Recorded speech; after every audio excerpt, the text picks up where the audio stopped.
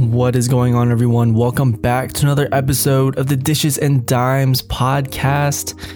I'm your host, Christian Oblena, and today is April 8th, Thursday night. I tried recording this earlier this afternoon, had a little technical difficulties, but we're all good now. I know it's been a little while, so I like to apologize. Just been a little busy recently, the last couple of weeks, but getting back into it. Before we start the episode, I just want to plug my latest article. It is on medium.com under Chris Oblena. So if you just check out my Twitter at Obey Oblena, it's on there, it's pinned, so the link will take you right to the story, right to the website. Go check it out. It's about the Brooklyn Nets, the 2021 Brooklyn Nets, and why they should be presented at the NBA's as the NBA's villain. I know that narrative has been tossed around recently, especially with the buyout guys getting Blake Griffin, LaMarcus Aldridge, even though they're in different phases of their career. Just how everything has kind of panned out for the Nets this year. I wouldn't say it's congruent to how the Warriors were built in 2017, but there's a lot of very similar stories and similar things to kind of sports hate about some of these guys on this team. And I kind of deep dive into that. And I know it's kind of a long read if you check out the article, but please give it some love, share with your friends, all that good stuff. More articles to come later this season. So yes, we are 50 games into the NBA season. There's a little less than a third left. The last 22-ish games, we are around game 50 of a 72 game season. Now this is when the playoff race is going to start to heat up. I mean, we have, the play-in tournaments, we have all these teams trying to fight for the 7 through 10 spot. Whether that seeding will change is very dramatic, just because the 7th and 8th seed, they have to win one game instead of the 9 and 10 seed having to win 2 in a row. You have last night, the Jazz and the Suns, the top two teams in the West competing, and that was a great game in overtime, which I'll go back to later on in the episode. But today's episode is just about, we're 50 games into the season. It's kind of the final stretch, the last third of the season. Where are we? Where are we with these, top, especially these top teams fighting for the playoffs? Every game is going to count a lot more than it did back in January and February. Now we're starting to round out these rosters with buyout guys. And obviously we're a couple weeks after the trade deadline. And so it's just going to start to heat up. Are the Jazz going to stay at the number one spot? This Philly Brooklyn thing, who takes the number one spot? I think it's going to be really important, just because now, fans are starting to get back in the building.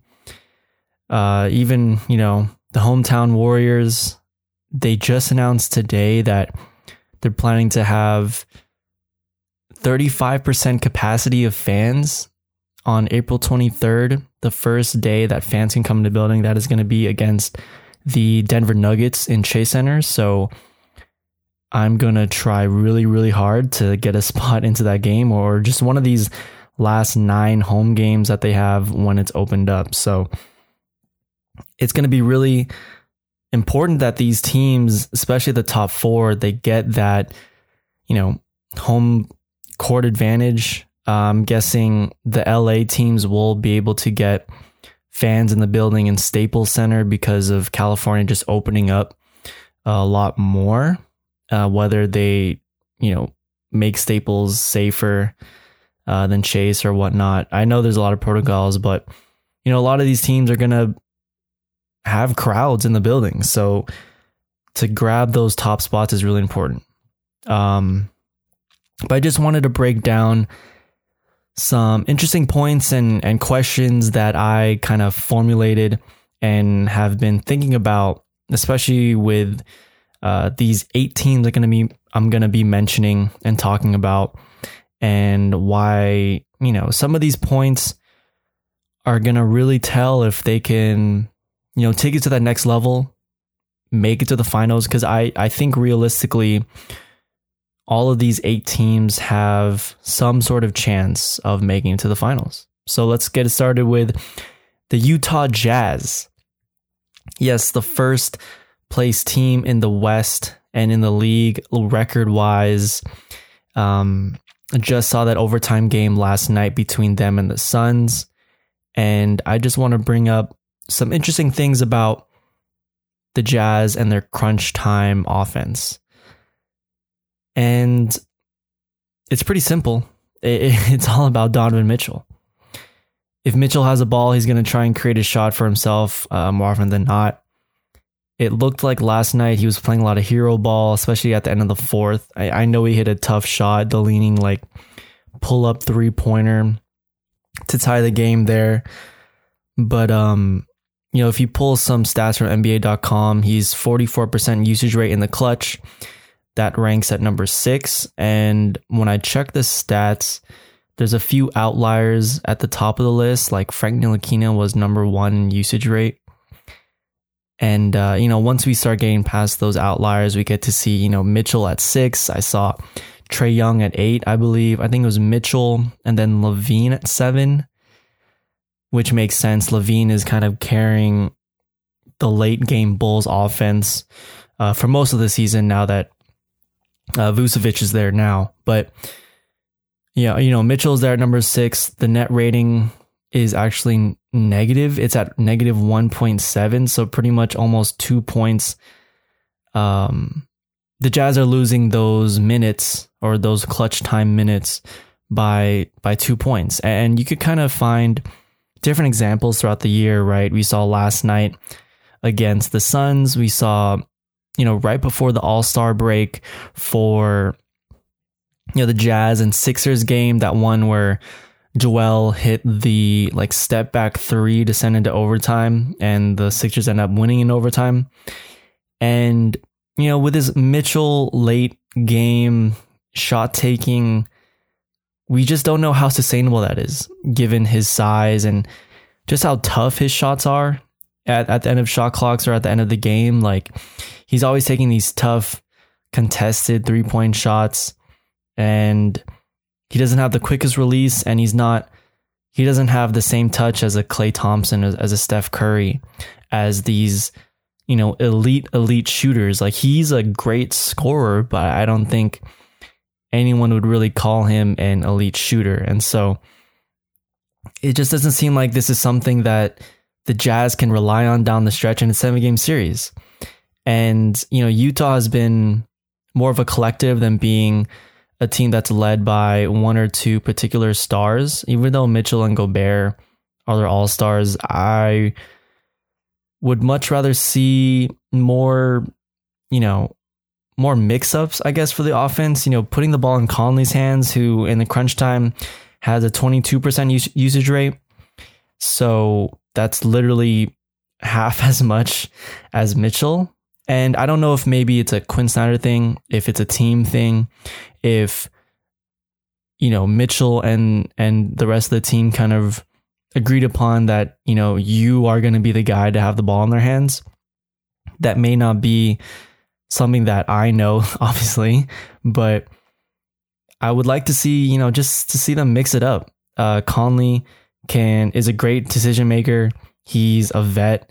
He knows how to play the point guard position, obviously, and it seems like he can get better shots for others down the stretch. If Mitchell, I'm all for Mitchell taking those last second shots, but maybe to make it easier on him, have the ball in Conley's hands, run a set for him. I know the end of the games, you don't really run sets in playoff basketball. It's kind of up to the best players to win that game, but just to see them mix it up, just because, Mitchell isn't KD. He's not 6'11". He can't shoot over dudes. He's barely 6'4", and not an incredible shooter. So, take that as you may.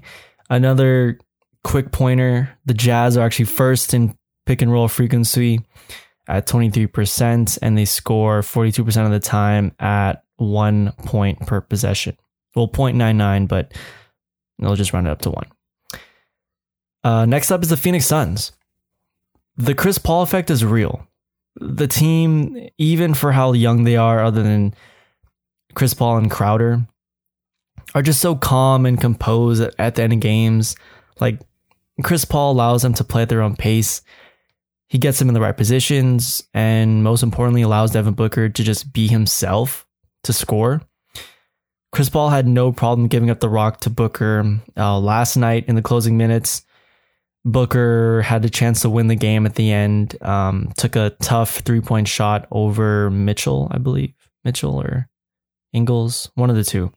Even in OT, Chris Paul still had the ability to get his shot off. He has, that little dribble pull up, the little mid-range fadeaway that he takes, almost like a slingshot catapult type shot from like over his head.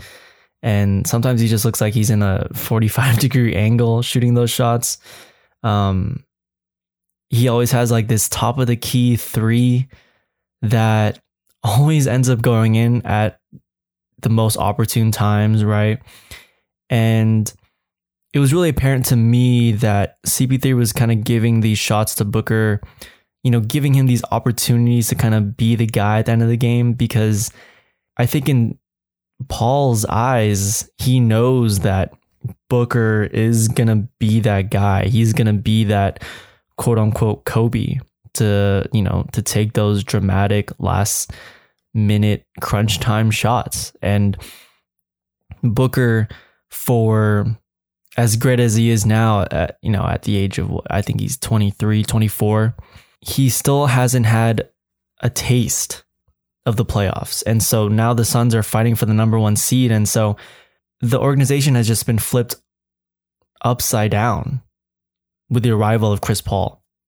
And he wants to give Booker these opportunities to just be that guy at the end of the game. And once he gets more comfortable in these big games and gets more reps like he did last night in Utah, he'll just be a much more, complete player, especially down the stretch in a big game.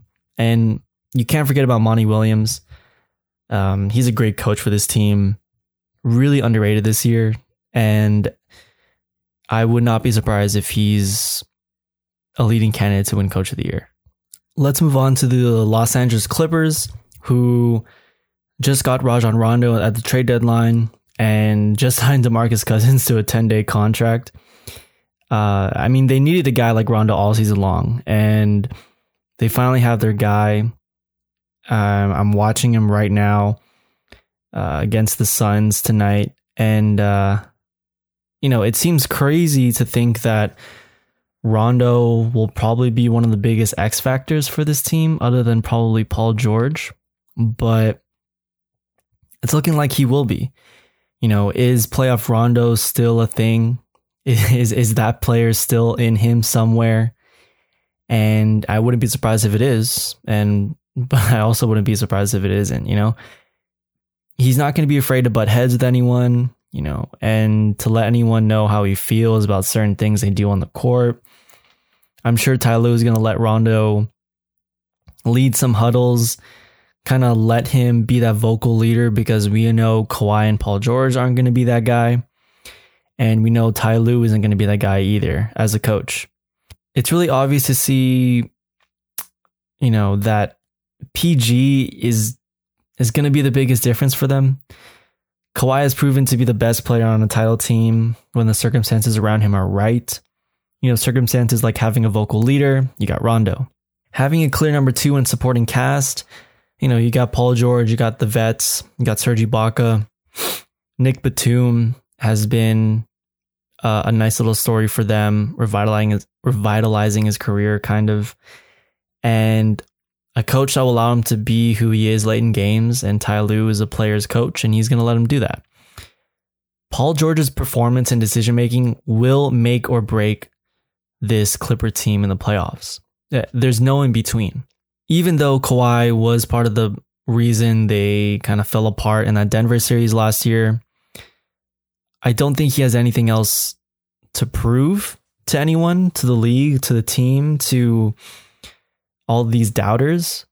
I think Paul George is the guy that has to prove all the haters wrong. Like, he has to be the guy that he's going to have so many chances, so many big moments in this playoffs if the Clippers are that team to make it to the finals, or at least be there. Last year was such a disappointing time for them. And I mean, that's it. It's not, he's going to have all the shots. He's going to have all the opportunity. Whether they can capitalize on it or not is kind of question to be answered later on.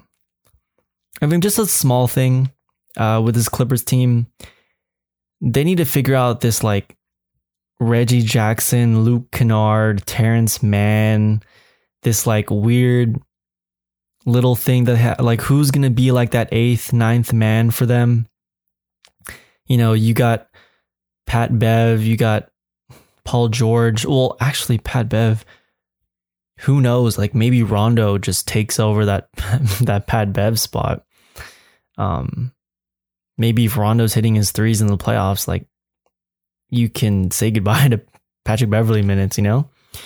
Rondo, Pat Bev, Kawhi, Paul George, Ibaka, Zubats. You know, that's 6 guys already. Batum, 7. Is it Reggie Jackson? Is it Luke Kennard at 8, 9? Like, now we're just getting into like a 9-10 man lineup, which I don't think is going to be that great in the playoffs. You know, you kind of need that 8, really, really solid 8 to 9 man lineup to win a championship, in my opinion. You just have a coach just has those guys and will just stick with them, right?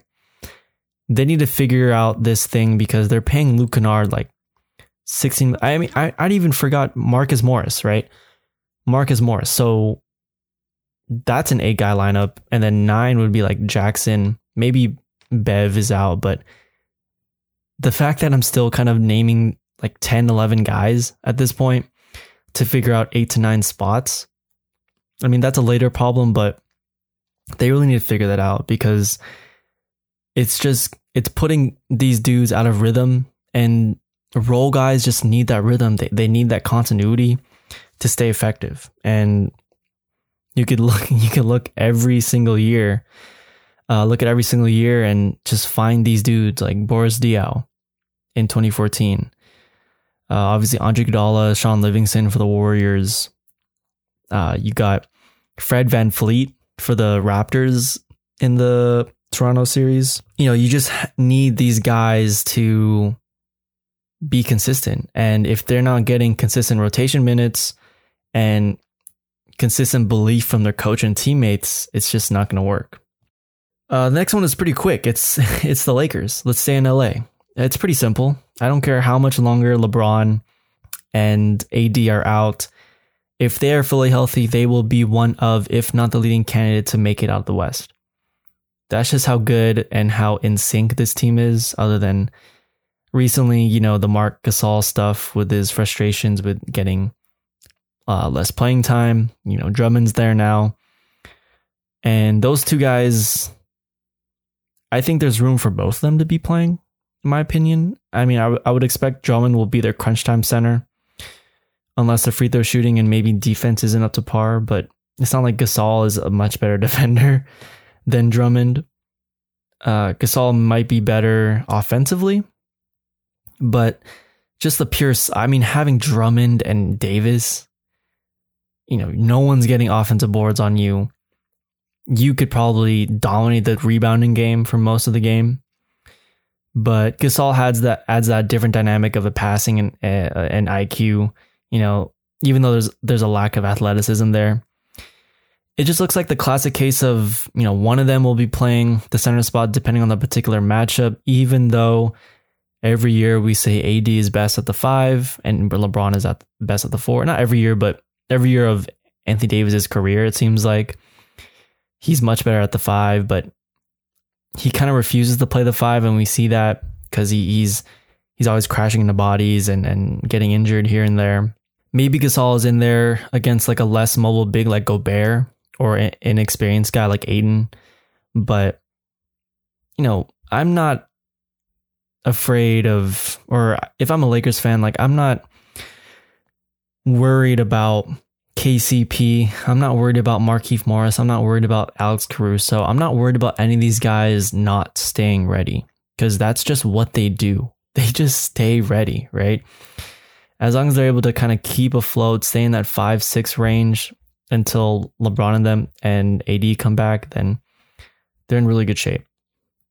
The Nuggets. This is the last team in the West that I'm going to be calling a legit contender. Getting Aaron Gordon is only going to get better as the last third of the season rolls through. They've been able to run already like really cool and interesting sets on offense that confuse the defense. Like this 3-5 pick and roll or 5-3 pick and roll where Gordon is setting the screen for Jokic and Jokic kind of creates off of that. Gordon is a great backdoor cutter. He's just a great cutter in general. He's a great slasher. He's athletic. He defends at a pretty high level. He's not like a, lockdown defender. And I mean, Jeremy Grant wasn't either. So I don't know. I think we just always, if you look at the numbers from Jeremy Grant, defensively, he was just kind of average and above average, even though he was super athletic and stuff. But their offense just looks a lot smoother and effective. Like when you're watching Nuggets for the rest of the year, just look at the off-ball movement. Look at the cutting. Like it just reminds you of like 2017 Warriors, where the whole team is just in sync, and it gets really, really interesting when you have Jokic there with the ball, kind of handling traffic, and Murray screening for Porter, or Porter's screening for Gordon, and Gordon's cutting off of it, and then Porter kind of spots up in the corner, and then you have Murray at the top of the key. You just have so many offensive options, and the more they play together, the more it's going to look smoother. And they run the least amount of pick and roll in the league, along with the Warriors. It's just beautiful to watch. And getting Gordon didn't really solve their defensive issues. JaVale McGee is going to have to be that guy, not to solve it, but to kind of help. I mean, this Nuggets team isn't going to be an top tier defensive team, but defense already nowadays is kind of just forgotten for some teams. McGee, Paul Millsap, JaMychal Green, those are three guys that's going to have to hold down the fort during a 7-game series. Is it doable? Yeah, but they're going to need a lot from them considering all the threats in the West. Now let's go on to the East. Let's start off with Milwaukee. It seems like we're going to be talking about the same old thing with the Bucks. Even last year, even in 2019, I guess you could say, when they were up 2-0 against the Raptors in the Eastern Conference Finals. The same conversation about the Bucks' chances in the playoffs come down to the same couple of things, right? Is Giannis going to be the guy that propels them to the finish line, or will he be the guy that ends up hindering them? Will Coach Bud be willing to change defensive schemes, like his infamous drop coverage? Or, in a league where some of the best players and teams run high pick and roll to generate their shots, you think Coach Bud would learn how to counteract those actions with that, running more athletic bigs like Giannis? I just have this belief that Giannis in the playoffs should be their 5. I don't think Brook Lopez should be the guy, late in the game for them. It's just, I just don't think it's going to work. He's not athletic. He's not even shooting that great from 3. I think he's around 34% from the year. Against guys like Kevin Durant, James Harden, Ben Simmons, Joel Embiid, all these like really elite shot creators at the end of the games. Is Brook Lopez the guy that you want defending them? Or is Brook Lopez the guy that you want taking those last shots? The biggest hope that I have for the Bucks, if I'm a Bucks fan, is that PJ Tucker is going to be able to take those Lopez minutes during crunch time. It's going to take a while to kind of develop the chemistry with him, especially with the other 4, with DiVincenzo and Middleton and Drew Holiday. But it just looks like such a better lineup, such a more defensive, versatile, mobile 5-man lineup. having Giannis as their lone big kind of creates so much space. It just defensively, imagine just Giannis roaming. And if he has to guard a guy like Embiid, maybe have Brook Lopez in, but that's kind of the only matchup that I think that, they need a guy like Brook Lopez against, especially against the Nets. Especially against the Nets, you're going to want PJ Tucker in there. Imagine like a PJ Tucker versus James Harden, defensive matchup there. I think that'll be really fun. They are a couple interesting things is that the Bucks are they are the best team in transition. They score the most points in transition out of everyone in the league. If I'm Coach Bud, having lineups that can have more defensive versatility and mobility just seems like the best way for them to win. You probably get more transition opportunities with a faster and more lengthy team as a lineup out there. Hopefully they can adapt for the playoffs, and if they don't, they'll just end up the same way they have in the last 2 years. They just extended Jrue Holiday on a max deal yesterday, and it could be a great big three for them in the future, but they need to at least play toe-to-toe against Brooklyn to feel hopeful about the future, in my opinion. Let's go on to Philadelphia, the Sixers. I've liked the makeup of this team the whole year. And more importantly, I've liked their crunch time lineup. It's a great mix of shot creation, defense, and clutch shooting. Having Embiid as a Shaq 2.0 that can create off the dribble and in the post and can spot up for three as a 7-2 guy is pretty ridiculous. You just hope that he stays healthy and in rhythm throughout the playoffs. Having a guy like Tobias Harris in a role that he's comfortable in helps them tremendously, because he was kind of used last year as like a spot up 3-point shooter, which is not which he can do, but you kind of need him putting the ball on the floor and creating for himself and for others. It seems like time and time again, Tobias can just get to his spots. There's so many examples throughout the year where late in the game, late in the shot clock, he's getting it right there into his spots in the mid-range. He had a nice game winner against the Lakers. He closed out, I remember, against the Warriors the last couple weeks. And time again, he's just that guy. And then having guys like Danny Green and Seth Curry, late game shot takers. Curry has experience with Dallas last year. He was in the Western Conference Finals against his own brother, Steph, when he was in Portland in 2019. So I'm not worried about those guys. The only thing I worry about with the Sixers is their depth. Who is their one reliable guy off the bench? I know they just got George Hill from the trade deadline. They still have Shake Milton, Furkan Korkmaz, Dwight Howard, Matisse Thybulle. Those are the 5 guys off the bench.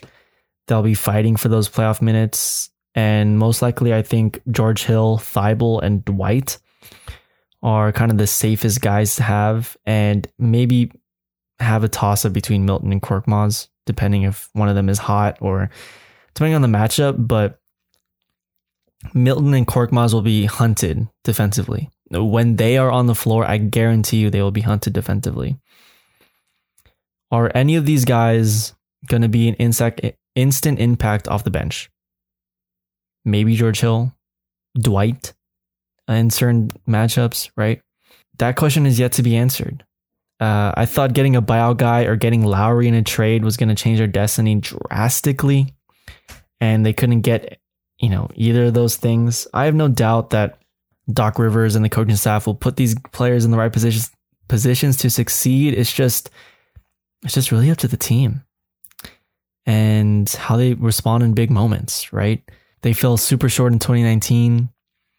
They just had their first taste in 2018. And then last year, without Ben Simmons and this really weird Brett Brown team, this is the year. Not maybe to win it all, but this is the year to taste the Eastern Conference Finals, taste maybe a finals berth since AI, right?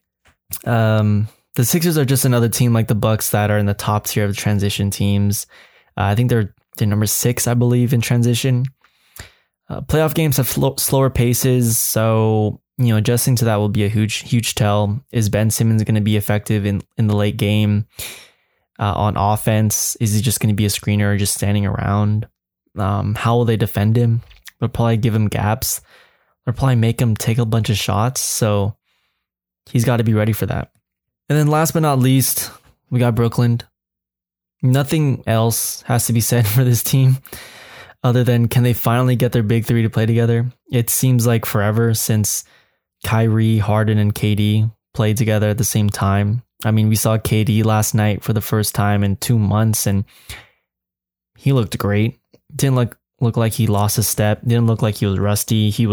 The first points he had was off a pin down and nice little mid-range shot, and that will never leave him until he's like 90 years old. He'll always have that mid-range jumper. And with these hamstrings and Achilles things, these injuries, we'll never know how bad it is when we're watching on TV.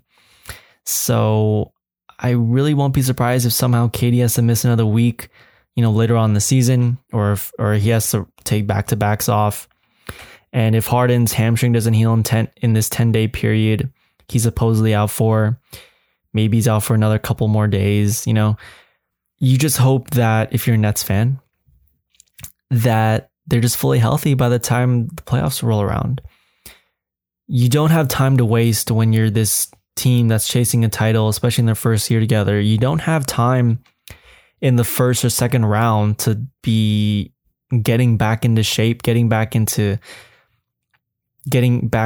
your, your crunch time rotations, your final 5 guys, your chemistry. You don't have time for that, especially in the playoffs. You need to do that in the regular season.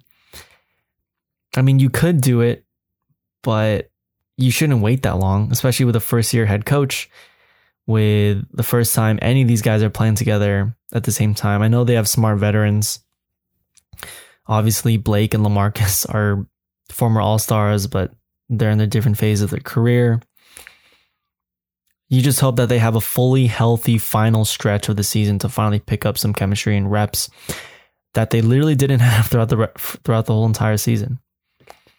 But that's about it. I think these 8 teams are legit contenders. You can convince me on a Miami Heat run again if Victor Oladipo can kind of find his footing and fit in with this team, and if this team is fully healthy. You can convince me of the Heat, but they're so far down the standings right now. They need to make a run, because in the first round they're gonna probably face a team like, I think they're gonna creep up to the 4th spot. So let's start off with that. They're gonna end up playing like Brooklyn or Philly in the second round if they make it past the first round matchup. But it's a later problem. If they make it up to 4, then we could talk about it more. But that's my thing. So those are the title contenders. I have Brooklyn, Philly, Milwaukee, Denver, both LA teams, Phoenix, and Utah. Thanks for waiting on the episode. Once again, just been tied up with other things the last couple weeks, but look out for more episodes coming up soon. Check out my article on my Twitter at ObeOblena once again. And until next time, enjoy the last third of the season. It's gonna get really spicy, so let's do it. Until next time, peace.